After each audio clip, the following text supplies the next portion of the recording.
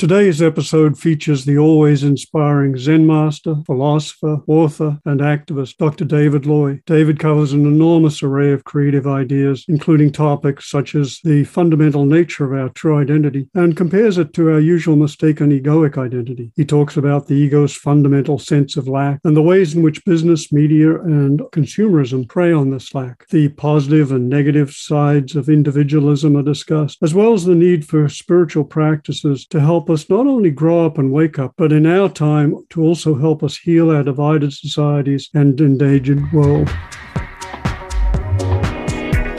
Welcome to Deep Transformation, Self, Society, Spirit, life-enhancing, paradigm-rattling conversations with cutting-edge thinkers, contemplatives, and activists with Dr. Roger Walsh and John Dupuy.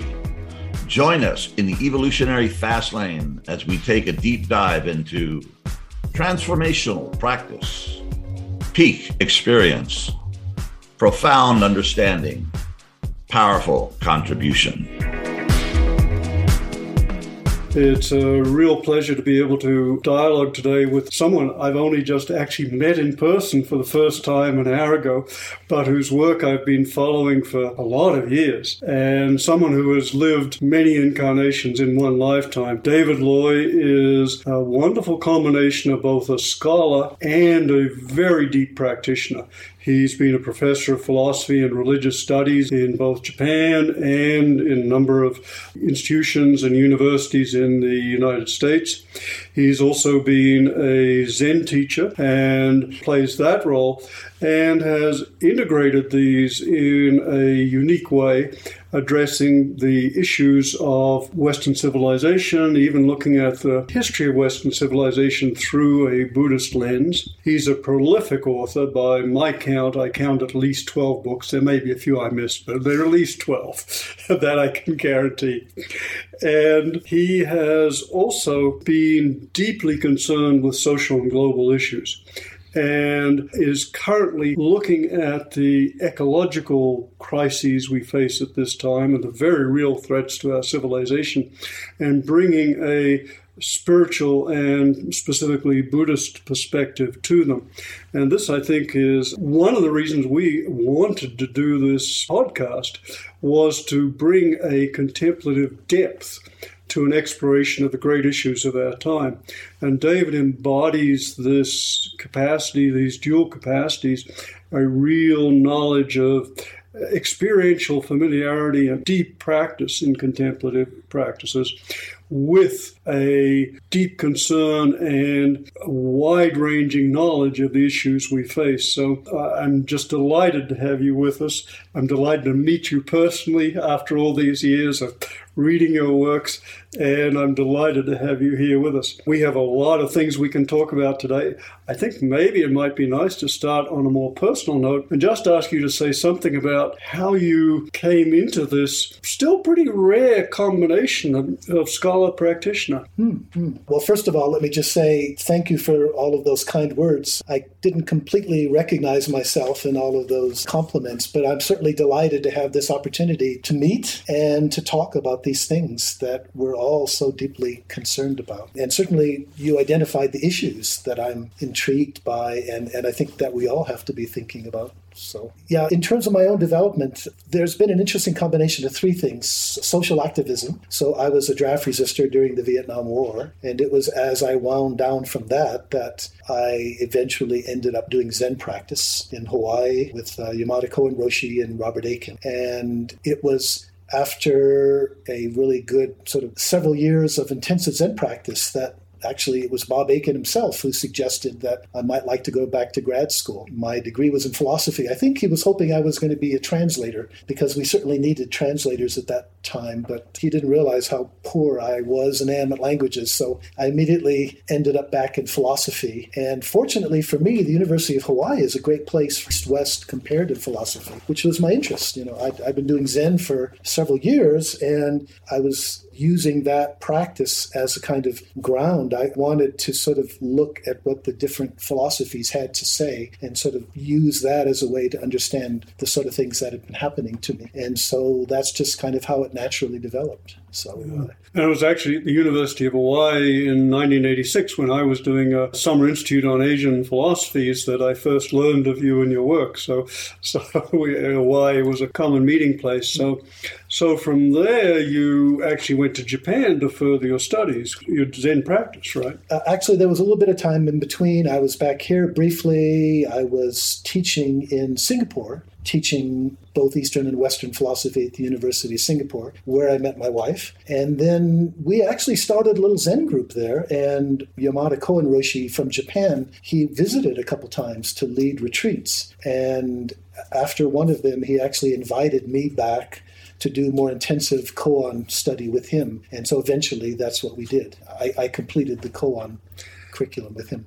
I realize this is going to, in some ways, is an impossible question to answer, but I still want to answer. Your Zen practice has clearly so informed your thinking and your contributions to our understanding of Western society in light of certain Buddhist ideas.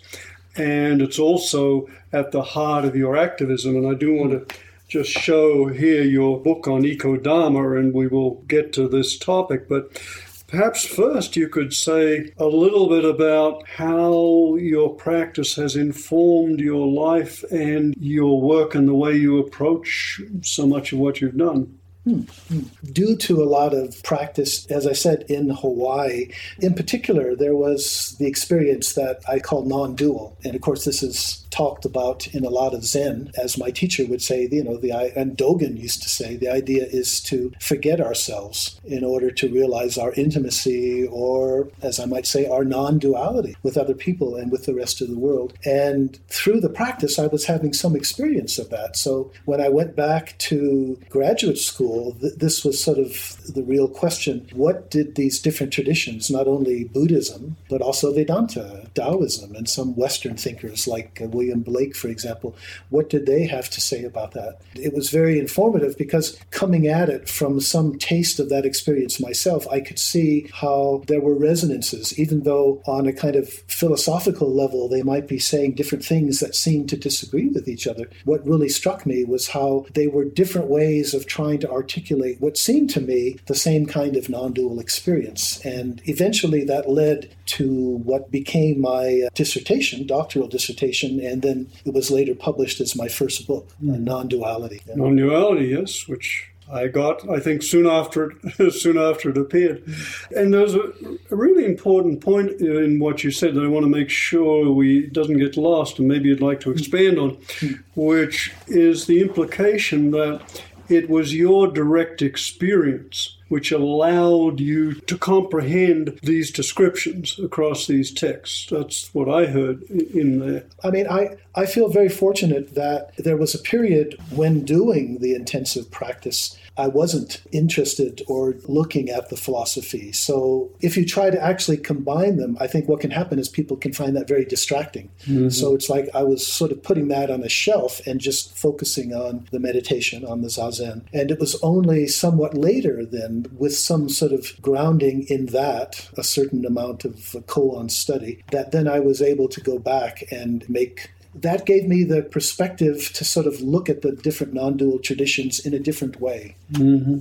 Mm-hmm. And David, were you able to maintain your practices when you went back to grad school? Yes, especially when I was in Hawaii. I shifted from the Maui Zendo to Kokoan Zendo. And what was nice is that was just a couple blocks from the University of Hawaii. And so we would sit together in the morning and evening, but during the day we were free to sit. And still we would have Zazenkai and Sesshin once in a while when Yamada Roshi would visit some Japan. So it was really ideal that I could continue the practice while I was also undergoing the philosophy curriculum. Yeah. David, another thing was I heard implied in what you said was in terms of having these non-dual experiences and the recognition of unity or connection with others. Traditionally, that's spoken of as being a source of compassion and concern. Was that your experience? For sure. Yeah. And that's where it helped to connect, of course, with the issues of social justice, anti-war, most recently, eco-crisis. Yeah. And it makes sense if you think about it. I mean, if we're talking about a non-dual experience, which is when the sense of self or the sense of separation, the sense that there's a me sort of inside here, having some sort of reality separate from you and the rest of the world outside, when that sort of dissipates and you feel that you're not separate from other people and the rest of the world, then you could say the problems or the issues or the concerns. It's like it's not just about what's in it for me, but what can I do to help make this a better world for everybody. So I see the relationship very natural. And in fact, Yamada Roshi used to stress that. He said any genuine kensho or, glimpse of enlightenment experience is spontaneously accompanied by this arising of compassion. And what does that say about the nature of reality? I mean, I could theoretically think of non-duality or emptiness, but just an experience connected. My boundaries of self have gone away, and now I'm experientially everything, but that doesn't necessarily mean I'm going to feel compassion for anybody. And I've held this question for a long time, and what you just said was helpful. But what does that say about reality, that when we reach these deepest levels of our being, experientially compassion arises? I mean, we're in a friendly universe? I think so. I think what it implies is there's some sense of, or maybe we can say it this way, we can co-create the universe in a way that brings out its friendly possibilities. Something like that. But it does emerge from that experience, compassion, if it's the real deal. So now I should emphasize here, there's a little bit of a tension within the Buddhist tradition. I don't think that's as emphasized as much in Theravada or in Pali Buddhism, which is not to say that they don't act out of compassion, but there's more emphasis on training and developing the compassion. Now, whether that is a real difference or just in terms of how they cultivate it. If I think about it, within my own tradition, there was a fair amount of talk about compassion, but it's not as though we were offered exercises to develop it. The focus was on the koan study and, working through the koans.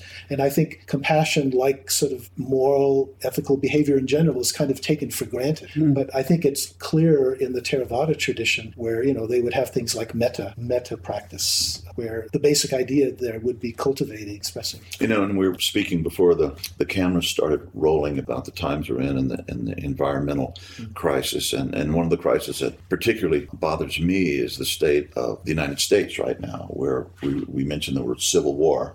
We're in a cold civil war right now. I think it's worse than it was during Vietnam. I mean, it's really bad. And what we need are heroes, our leaders, our individuals, are lots of us who can start to stitch together again the fabric of society so that we can respect each other and treat each other with kindness and compassion. I would imagine that what both you guys are teaching is a path to enable us to do that, because it's very hard right now to be in this country and to be aware of what's going on in the collective and in politics, not to, feel some despair, suffer deeply. And what you're pointing at is the opposite of non-duality, isn't it? I mean, it's really the tendency to sort of not want to relate to the other person, to sort of trash what they have to say.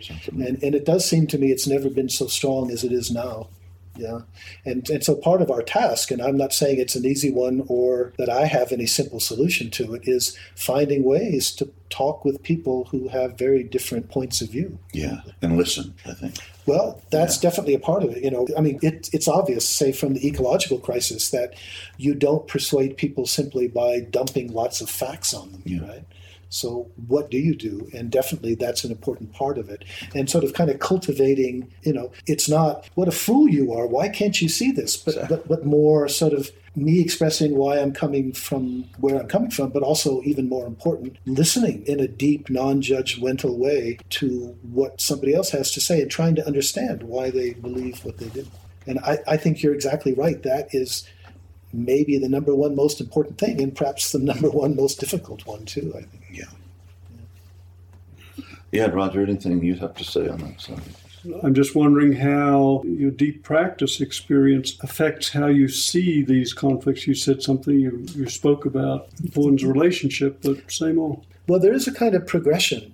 I mentioned that initially I was fascinated by this concept of non-duality. And I should mention, non-duality, just as a term, it means many different things. It's actually very problematical because it's used in many different contexts. So whenever you hear the word, you kind of, to make sense of it, you have to ask yourself, what duality is being denied here? And, there's all different sorts. But what I was referring to was what to me is the most fascinating, the kind of self-other, subject-object non-duality. And then following on from that, it's interesting, there was a period in in Kamakura, Japan, when I was, toward the end of my koan study with Yamada Koen Roshi.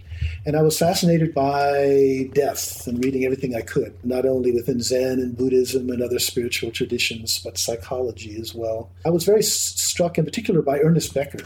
He talked about how our fundamental repression isn't sexual wishes like Freud thought, but our inability to accept our mortality. And that seemed to me very profound, but also from a Buddhist point of view, a little bit off focus in that I think our fundamental problem isn't what's going to happen to us in the future, but that we don't feel real now, right? This is that other fundamental Buddhist teaching that the sense of self, the sense of separate self, is a construct. It doesn't have any, separate reality. And what developed from that for me was what I have identified as a sense of lack. Yeah. In other words, that the sense of self, separate self, insofar as we feel separate, it's inherently insecure, inherently uncomfortable, and the way we normally experience that is as a sense of lack. Yes. That there's something missing. And we're conditioned in different ways according to the kind of person we are and the kind of society we're in. But that it's interesting when you just look at the world from that angle, you just see how often we're motivated by this sense of lack and trying to fill up this void at our core. Yeah, and that's been really one of, to my mind, that's been one of your significant contributions, is looking at our culture and the issues we're facing, and even the history of Western society in terms of seeing it as an expression of fundamental lack and the impossible project of filling a defective self-sense by stuffing more stuff into ourselves. So, and you can never have enough because it's a misperception of what the fundamental problem is. What I'm lacking isn't something out there, it's at the core. Yeah, you can never get enough of what you don't really need. So, exactly. Yeah. And your point about the insubstantiality of the ego, the separate self-sense, its fundamental sense of lack. As a clinician, I see this at a deep level, and people don't recognize actually what it is. And often there's this innate feeling there's something wrong with me. And I come to call it the triple F fallacy, the fundamental flaw fallacy, a fundamental flaw fallacy that we are fundamentally flawed in some way, of which lack is a key element. Yeah. Maybe you could say something about, it feels like there's such an important contribution you're bringing in, the sense of lack as a driver of so much of human history and the crises we face. I'd love to hear you expand on that.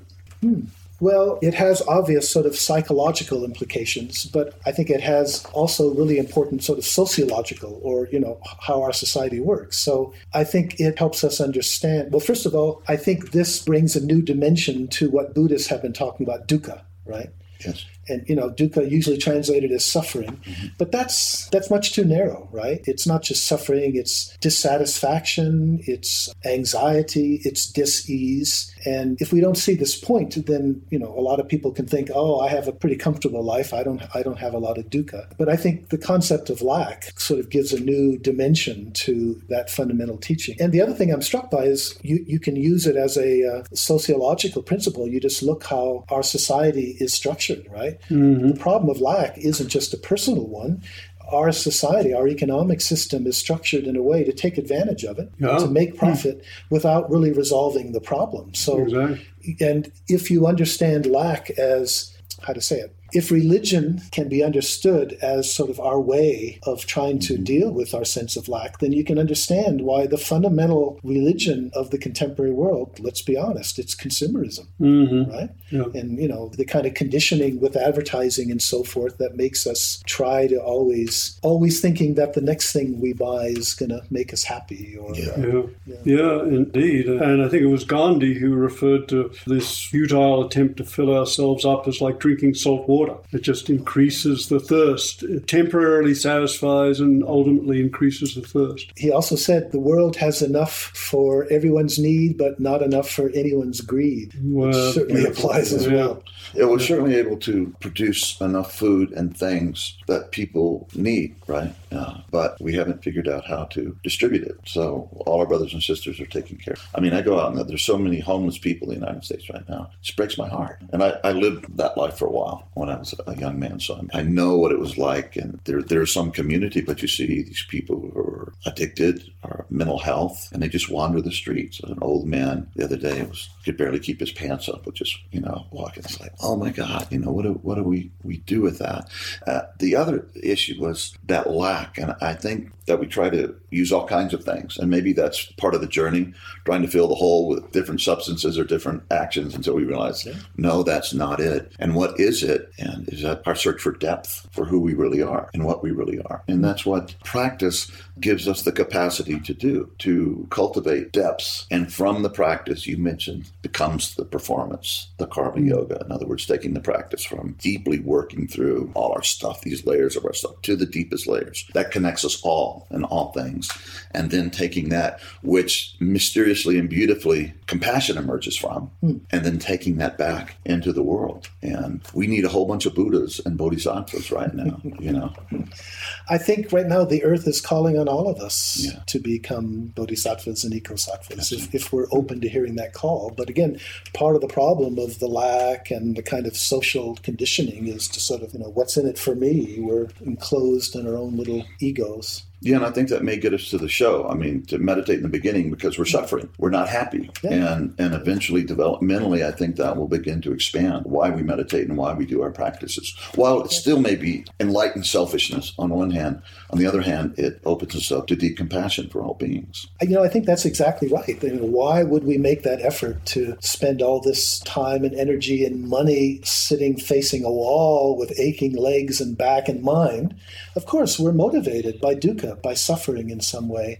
And so there is a kind of self-preoccupation there. But of course, the irony is that as we get more deeply into it and we realize that the self, or the sense of separate self, is kind of at the root of the problem. Or you could say it another way, is realizing the real self is everything, is much larger. So even though we're motivated by a kind of self-preoccupation at the beginning, if one's practice is really developing, then it really opens up to something much more.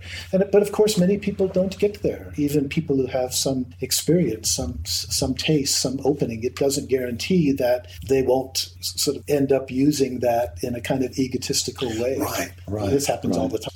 Which brings in the question of the ego and the self. For something that doesn't exist, it sure causes a lot of havoc. I suppose that's been the gift of one of the big gifts of East and West coming together is the emphasis on the individuality in the West, in our psychology, and the emphasis on the all. And they're both incomplete, one without the other, without the small self becoming a functional, optimal channel of the deeper understanding that the esoteric Western traditions provide also, but largely we got it from the East. And we bring those together, then we have a model of what it can be to be a human, to be fulfilling a small self and a big self, and bring that forth in a way that lessens useless suffering, ignorant suffering. One of your talks I was listening to, you were talking about the Abrahamic traditions, Christianity, Judaism, Islam, and how the emphasis is on good and evil, right? Doing the right thing. And the East, it was dukkha, it was suffering. And of course, I've been so bombarded by both traditions that I was going on both of those things, and I try to do the right thing. I try to live a life like a bodhisattva, to do the most that I can in my small way to help that man in the streets, right, and the homeless and the civil war that we're beginning to engage in the West. Yeah, how do you hold all that in practice? I mean, do you just take the pain of being an aware human being and just hold that, sit with it? coming back to that indirectly, this thing about individualism, it's really two-faced or two-sided, because we hear, how much of our problem today is a certain kind of extreme individualism, so that, communities, families are weakened. But the other side of that we see in America, and especially, I think, is that also gives you a kind of a freedom, It's like there's a lot of people, well, you would know this, Roger, better than either of us, but there's many people for whom the kind of individualism is very problematical. It's very hard. People feel lonely. They don't know how to cope, and you easily fall into addictions or whatever. But the other side of it is for those people that are really ready to develop, it gives them more of a context, more freedom to do so. So I think that's the positive side of the individualism, which I certainly see, say, in my Zen teachers. Pretty strong blokes, pretty strong individuals in their own way. So it's not as though selflessness means, somebody's going to walk over you all the time. But nonetheless, they weren't motivated by ego, which is something quite different. Yeah. You were referring to a talk that I do give fairly often about the relationship between personal and social transformation.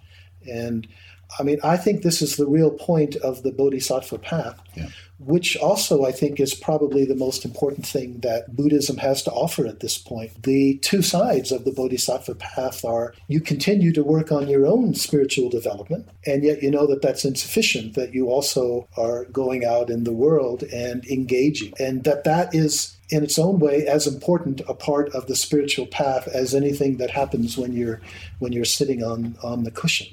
And David, for viewers who aren't Buddhist practitioners, could you expand a little on the concept of the Bodhisattva? Yes, thanks. So this is very important within Buddhism, especially Mahayana Buddhism, the kind of Buddhism that developed a bit later after the Buddha. And it's the idea that one should want to awaken, or that one's goal in practice isn't simply your own awakening, but that it's to awaken in order to help everyone else awaken as well. And sometimes that's been understood as kind of a sacrifice. But it seems to me that it's actually a kind of a natural evolution. Going back to what I was saying earlier, that if the practice helps us see through the delusion of separation, see through the delusion of duality, that I'm inside and the world is out, and if it's about more sort of feeling connected, feeling interconnected, so that my own well-being isn't separate from your well-being or the biosphere's well-being, it seems a kind of a natural evolution from what's in it for me to... That's a very important point, it seems to be, because often the service is conventionally understood as a sacrifice.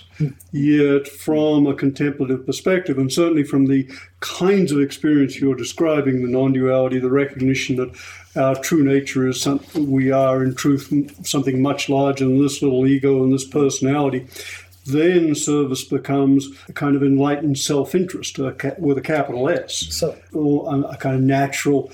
In fact, increasingly, it seems to me that the more accurately we see ourselves and who we really are and who everyone else really is, then the virtues cease to be sacrifices and they become, well, of course. Yeah.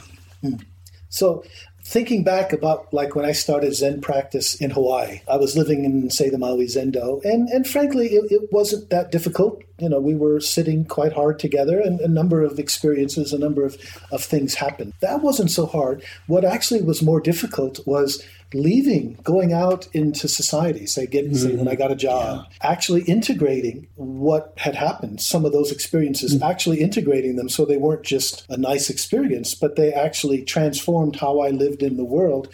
That was the greater challenge. Just because we have an experience, it doesn't mean that some of those deep-rooted sort of self-centered tendencies disappear. Right. You have to work on them. And how do you work on them? Where you get out there and you act in a compassionate, non-selfish way and change your habitual ways of thinking. So there's a sense in which I think the one who benefits most from the compassionate activity of Bodhisattva is the Bodhisattva. Right, or in the Francis prayer and giving we receive. So that's right. Yeah. And I'd like to go back to the source of that bodhisattvic aspiration, the aspiration to awaken and cultivate oneself as fully as possible in order to be an optimal instrument of service. And as I recall from the original Pali, the motivation for awakening, I think the Pali term is samvega, and as I recall, it has three distinct meanings. It's a kind of a shock at realizing how asleep one has been and everyone else is. Second, it's a pain at the sense of complicity that one has in some way bought into and perpetuated and is some way responsible for one's own sleep and unconsciousness. And third, a sense of urgency that I've got to do something for myself and for other people. And that term, there's an awful lot packed in there, and somehow it speaks very effectively, in my mind, to what you're speaking to, this recognition of, I want to help, and help of a particular kind, because I'm reminded of Mother Teresa, who was asked, well, why don't you just, get washing machines and speed up what you're doing and make it more effective? And she said, we're not social workers. And bodhisattvas aren't social workers. It's not just about relieving hunger and reducing nuclear weapons. It's about addressing the sources, the psychological, spiritual, inner sources of those individual and collective dysfunctions which created the issues in the first place. And that's a far deeper understanding of contribution than our culture really has. I'd love to hear you speak to that. Well, when you put it that way, I think you help to connect you continue to connect the personal transformation with the social one. Because, within the Asian context, if you look at Buddhism, its origin and then the way it developed, none of the Asian Buddhist societies was democratic. And none of them had the kind of prophetic social justice dimension that we sort of see within Judeo-Christianity and Islam. So I think Buddhism survived and thrived because it came to an accommodation with the state so that it didn't threaten the state. In other words, it wasn't really engaging with the dukkha created by the state. It was more, your problems are due to your own mind and your own karma from past lifetimes, and the way you address them is you meditate, but it's all your own. And I think one of the important transformations that's been happening now that Buddhism comes Western, or let's say global, is a realization that the dukkha is not just something individually caused, but it's structural, it's institutional. That's a very important shift, because these terms which get thrown around a lot and have many meanings to different people, dukkha as suffering and karma, really the idea was a focus on as you said, on the individual. And I think one of the contributions of the West is the recognition that there are multiple systemic, social, cultural, larger forces at work creating our individual and collective unconscious and our dysfunctions.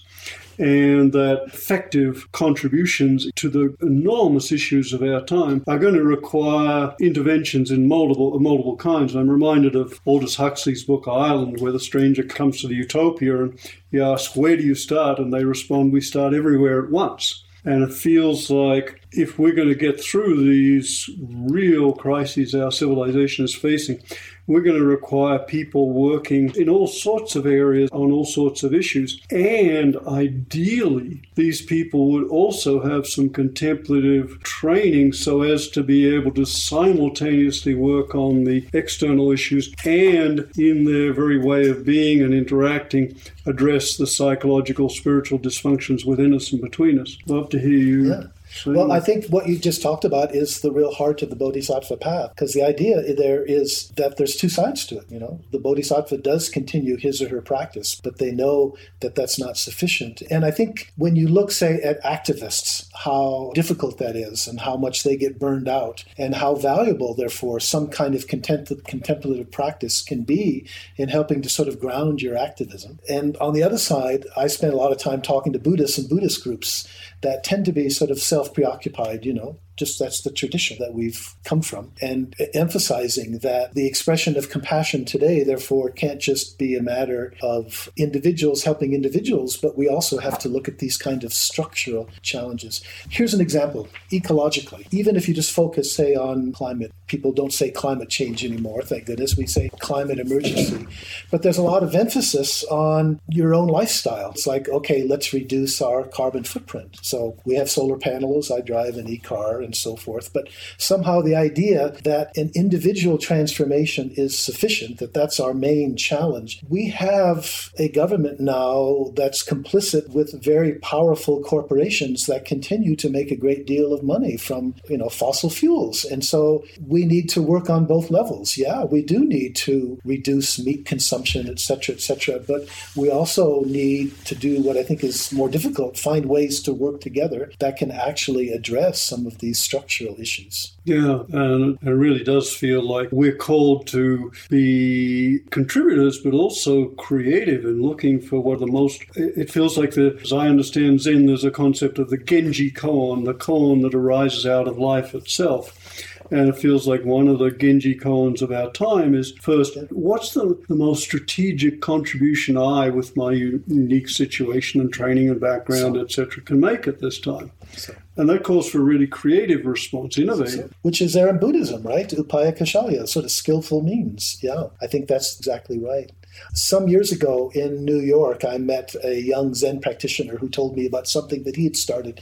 He had started an online program where he would talk to people who were running for public office. I think this was state legislature in New York. And he would ask these people, I have all of these people, 25,000 people have pledged that they won't vote for anyone who accepts corporate contributions. So I would like to know your attitude toward corporate contributions so I could let them know. Oh, and by the way, you won your last election by less than 15,000 votes. So, I just thought this was marvelous. And they were beginning to have some success. I've lost touch with them. I don't know where it stands now. Mm-hmm. But I was very impressed by that as an example of real creativity. Yeah, that's a nice creative response. And we've never had a spiritual practitioner, internet maestro, so these are really novel kinds of contributions that are possible at this time. Is that something you feel that can emerge from prolonged and deep practice, is not only insight into the nature of the self, who we are, but creativity,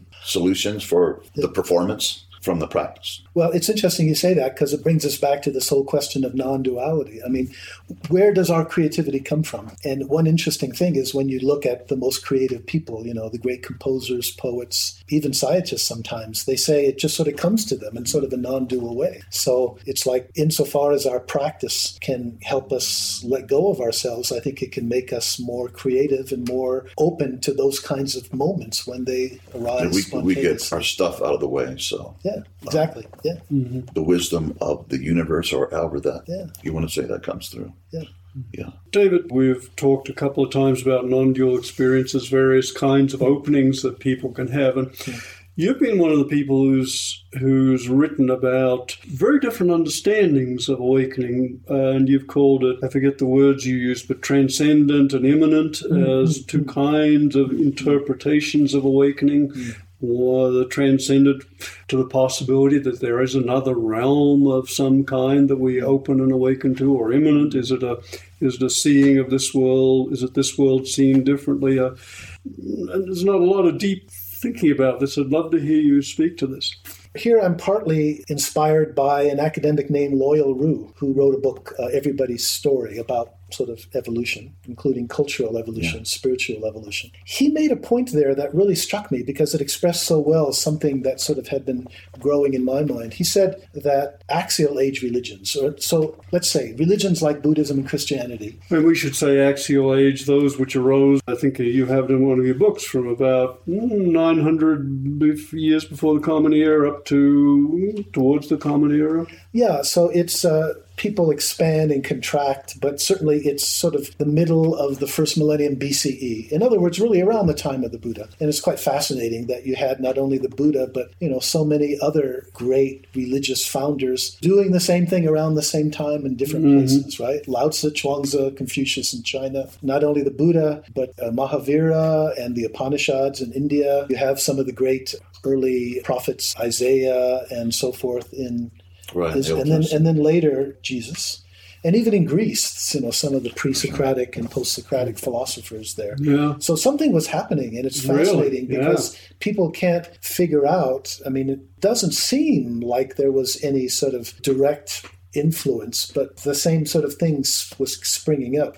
But anyway, getting back to Loyal Rue, having made the point about axial age religions, he said that in the future, axial age religions, like we would say Buddhism and Christianity, were going to become less important because they didn't have what it takes to address the kind of problems we have today. And the reasons he specified that were two. He said cosmological dualism and individual salvation. And by cosmological dualism, he meant the idea that there's another higher reality, which therefore inevitably, to some extent, devalues this one. I mean, there's a sense in which, say, if your ultimate goal is to qualify for eternity with God in heaven, well, what happens in this world isn't all that important. It's like a training ground, but it's a means to a higher end. And so it ends up sort of minimizing the value of this world. And the other thing, individual salvation. And I think we have a bit of that in Buddhism too. I mean, the Bodhisattva path notwithstanding, the idea that somehow my enlightenment can happen without yours, and, it'd be nice if you're enlightened, or it's nice if you go to heaven too.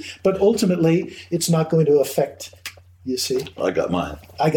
Yeah. And I think, frankly, he's onto something there in the sense that this is something our spiritual traditions need to deal with, whether they have partly created the problem by devaluing this world in that way. And I think it's a little more interesting, or there's a bit more of a tension in Buddhism between early understandings of nirvana and maybe Zen more about realizing the true nature of this world. But even the way we understand emptiness, that can devalue normal phenomenological reality. So, as I read this, one of your latest books, A New Buddhist Path, you delve into this issue and look at some of the texts, and they can be understood this way or the other way. Where do you come down now on this? Because in some ways it's central to contemplative practice, spiritual traditions, not just Buddhism, and yet your examination of the Buddhist texts, actually, it's not so clear. Well, as I said, I think there's an interesting tension within the Buddhist tradition that you can see both sides of it. Maybe I should mention something first very briefly, too, because you had mentioned transcendence immanence with your earlier question, that I think just like some types of spiritual practice can sort of focus us, I want to go somewhere else, I think the way sometimes, for example, the mindfulness movement can encourage a kind of, if the problem is just the way my mind works, then the world is fine. It's just I need to change how my mind works and just fit in better. And I think that's another extreme. That is also problematical in light of what we were saying about the way that our lack has become institutionalized. Yeah, and you make the very important point in this book that in some ways, yes, the mindfulness movement obviously has enormous benefits, and it can be used as a Band-Aid over larger institutional and social dysfunctions. So, exactly right. I mean, I think just to follow up with what we were saying earlier, Buddhism doesn't really talk much about good versus evil. It's about these three poisons. And I think we need to see that we've institutionalized them, right? Yeah, and could you say something about what three poisons are? Sure. Three poisons, also called the three fires, giving the translations greed, sometimes hatred or ill will, could even say aggression, and delusion. And it seems, frankly, this sort of gives us the heart of a sort of Buddhist social analysis if you think of the way they've become structural. So I think our economic system, I mean, if greed means you never have enough, right? Consumerism, but also corporations. You're never profitable enough. Your market size, your shares are never high enough, stock market price never high enough. I mean, I think it's sort of never enough in the sense of, you always want to be more profitable and you always want to grow. But then there's this old problem. Why is more and more always better if it can never be enough? Yes, and you make the point that a number of our economic institutions are premised on feeding or even multiplying this sense of lack and greed. And I think of the food industry, one of the things they aim for, this is a quote, is getting the right mix of salt and sugar and fats, etc., so as to create the bliss point of entertainment. As like we are up as individuals, and at the moment we have 600 million malnourished, underfed people in the world, and a couple of billion obese people. and this extraordinary contradiction. And we as individuals are up against a multi-billion-dollar advertising industry designed with some of the brightest minds out of college working on ways of feeding into and amplifying that inherent sense of lack so as to feed corporate profits. And we can add to that the ecological dimension that, when we expand beyond food, but just to the whole production consumption, it's also an economic system that's predicated on using up more and more of the world's resources. Yeah. I think it was Naomi Klein who pointed out that, we have these two systems. On the one hand, we have this economic system that has to keep growing if it's not going to collapse. And we have the biosphere, which basically doesn't grow. Yeah. And I think we can understand the ecological crisis as sooner or later, the first system is going to come into conflict with the second system. And as she also said, only one of those systems can be changed. Yeah. And you were saying we'll come into conflict with, and I know you're very aware of this, but we're already there. And as I recall, the Stockholm Institute has 9 markers of ecological sustainability, and we've already crossed the threshold of 4 of them. So it's like we're already in this and in deep, deep trouble right now. Stay tuned for part 2 of this intriguing discussion with Zen master, philosopher, and activist, Dr. David Loy. Today's episode was brought to you by iAwake Technologies. Visit the Deep Transformation website to find out more about iAwake's audio tools designed to wake us up, grow us up as a part of our daily deep transformational practice. Thank you for joining us. If you enjoyed this episode, please subscribe to the Deep Transformation Podcast, and we greatly appreciate your comments, suggestions, and questions. Thank you for all you are and all you do. From John, Roger, and the Deep Transformation team.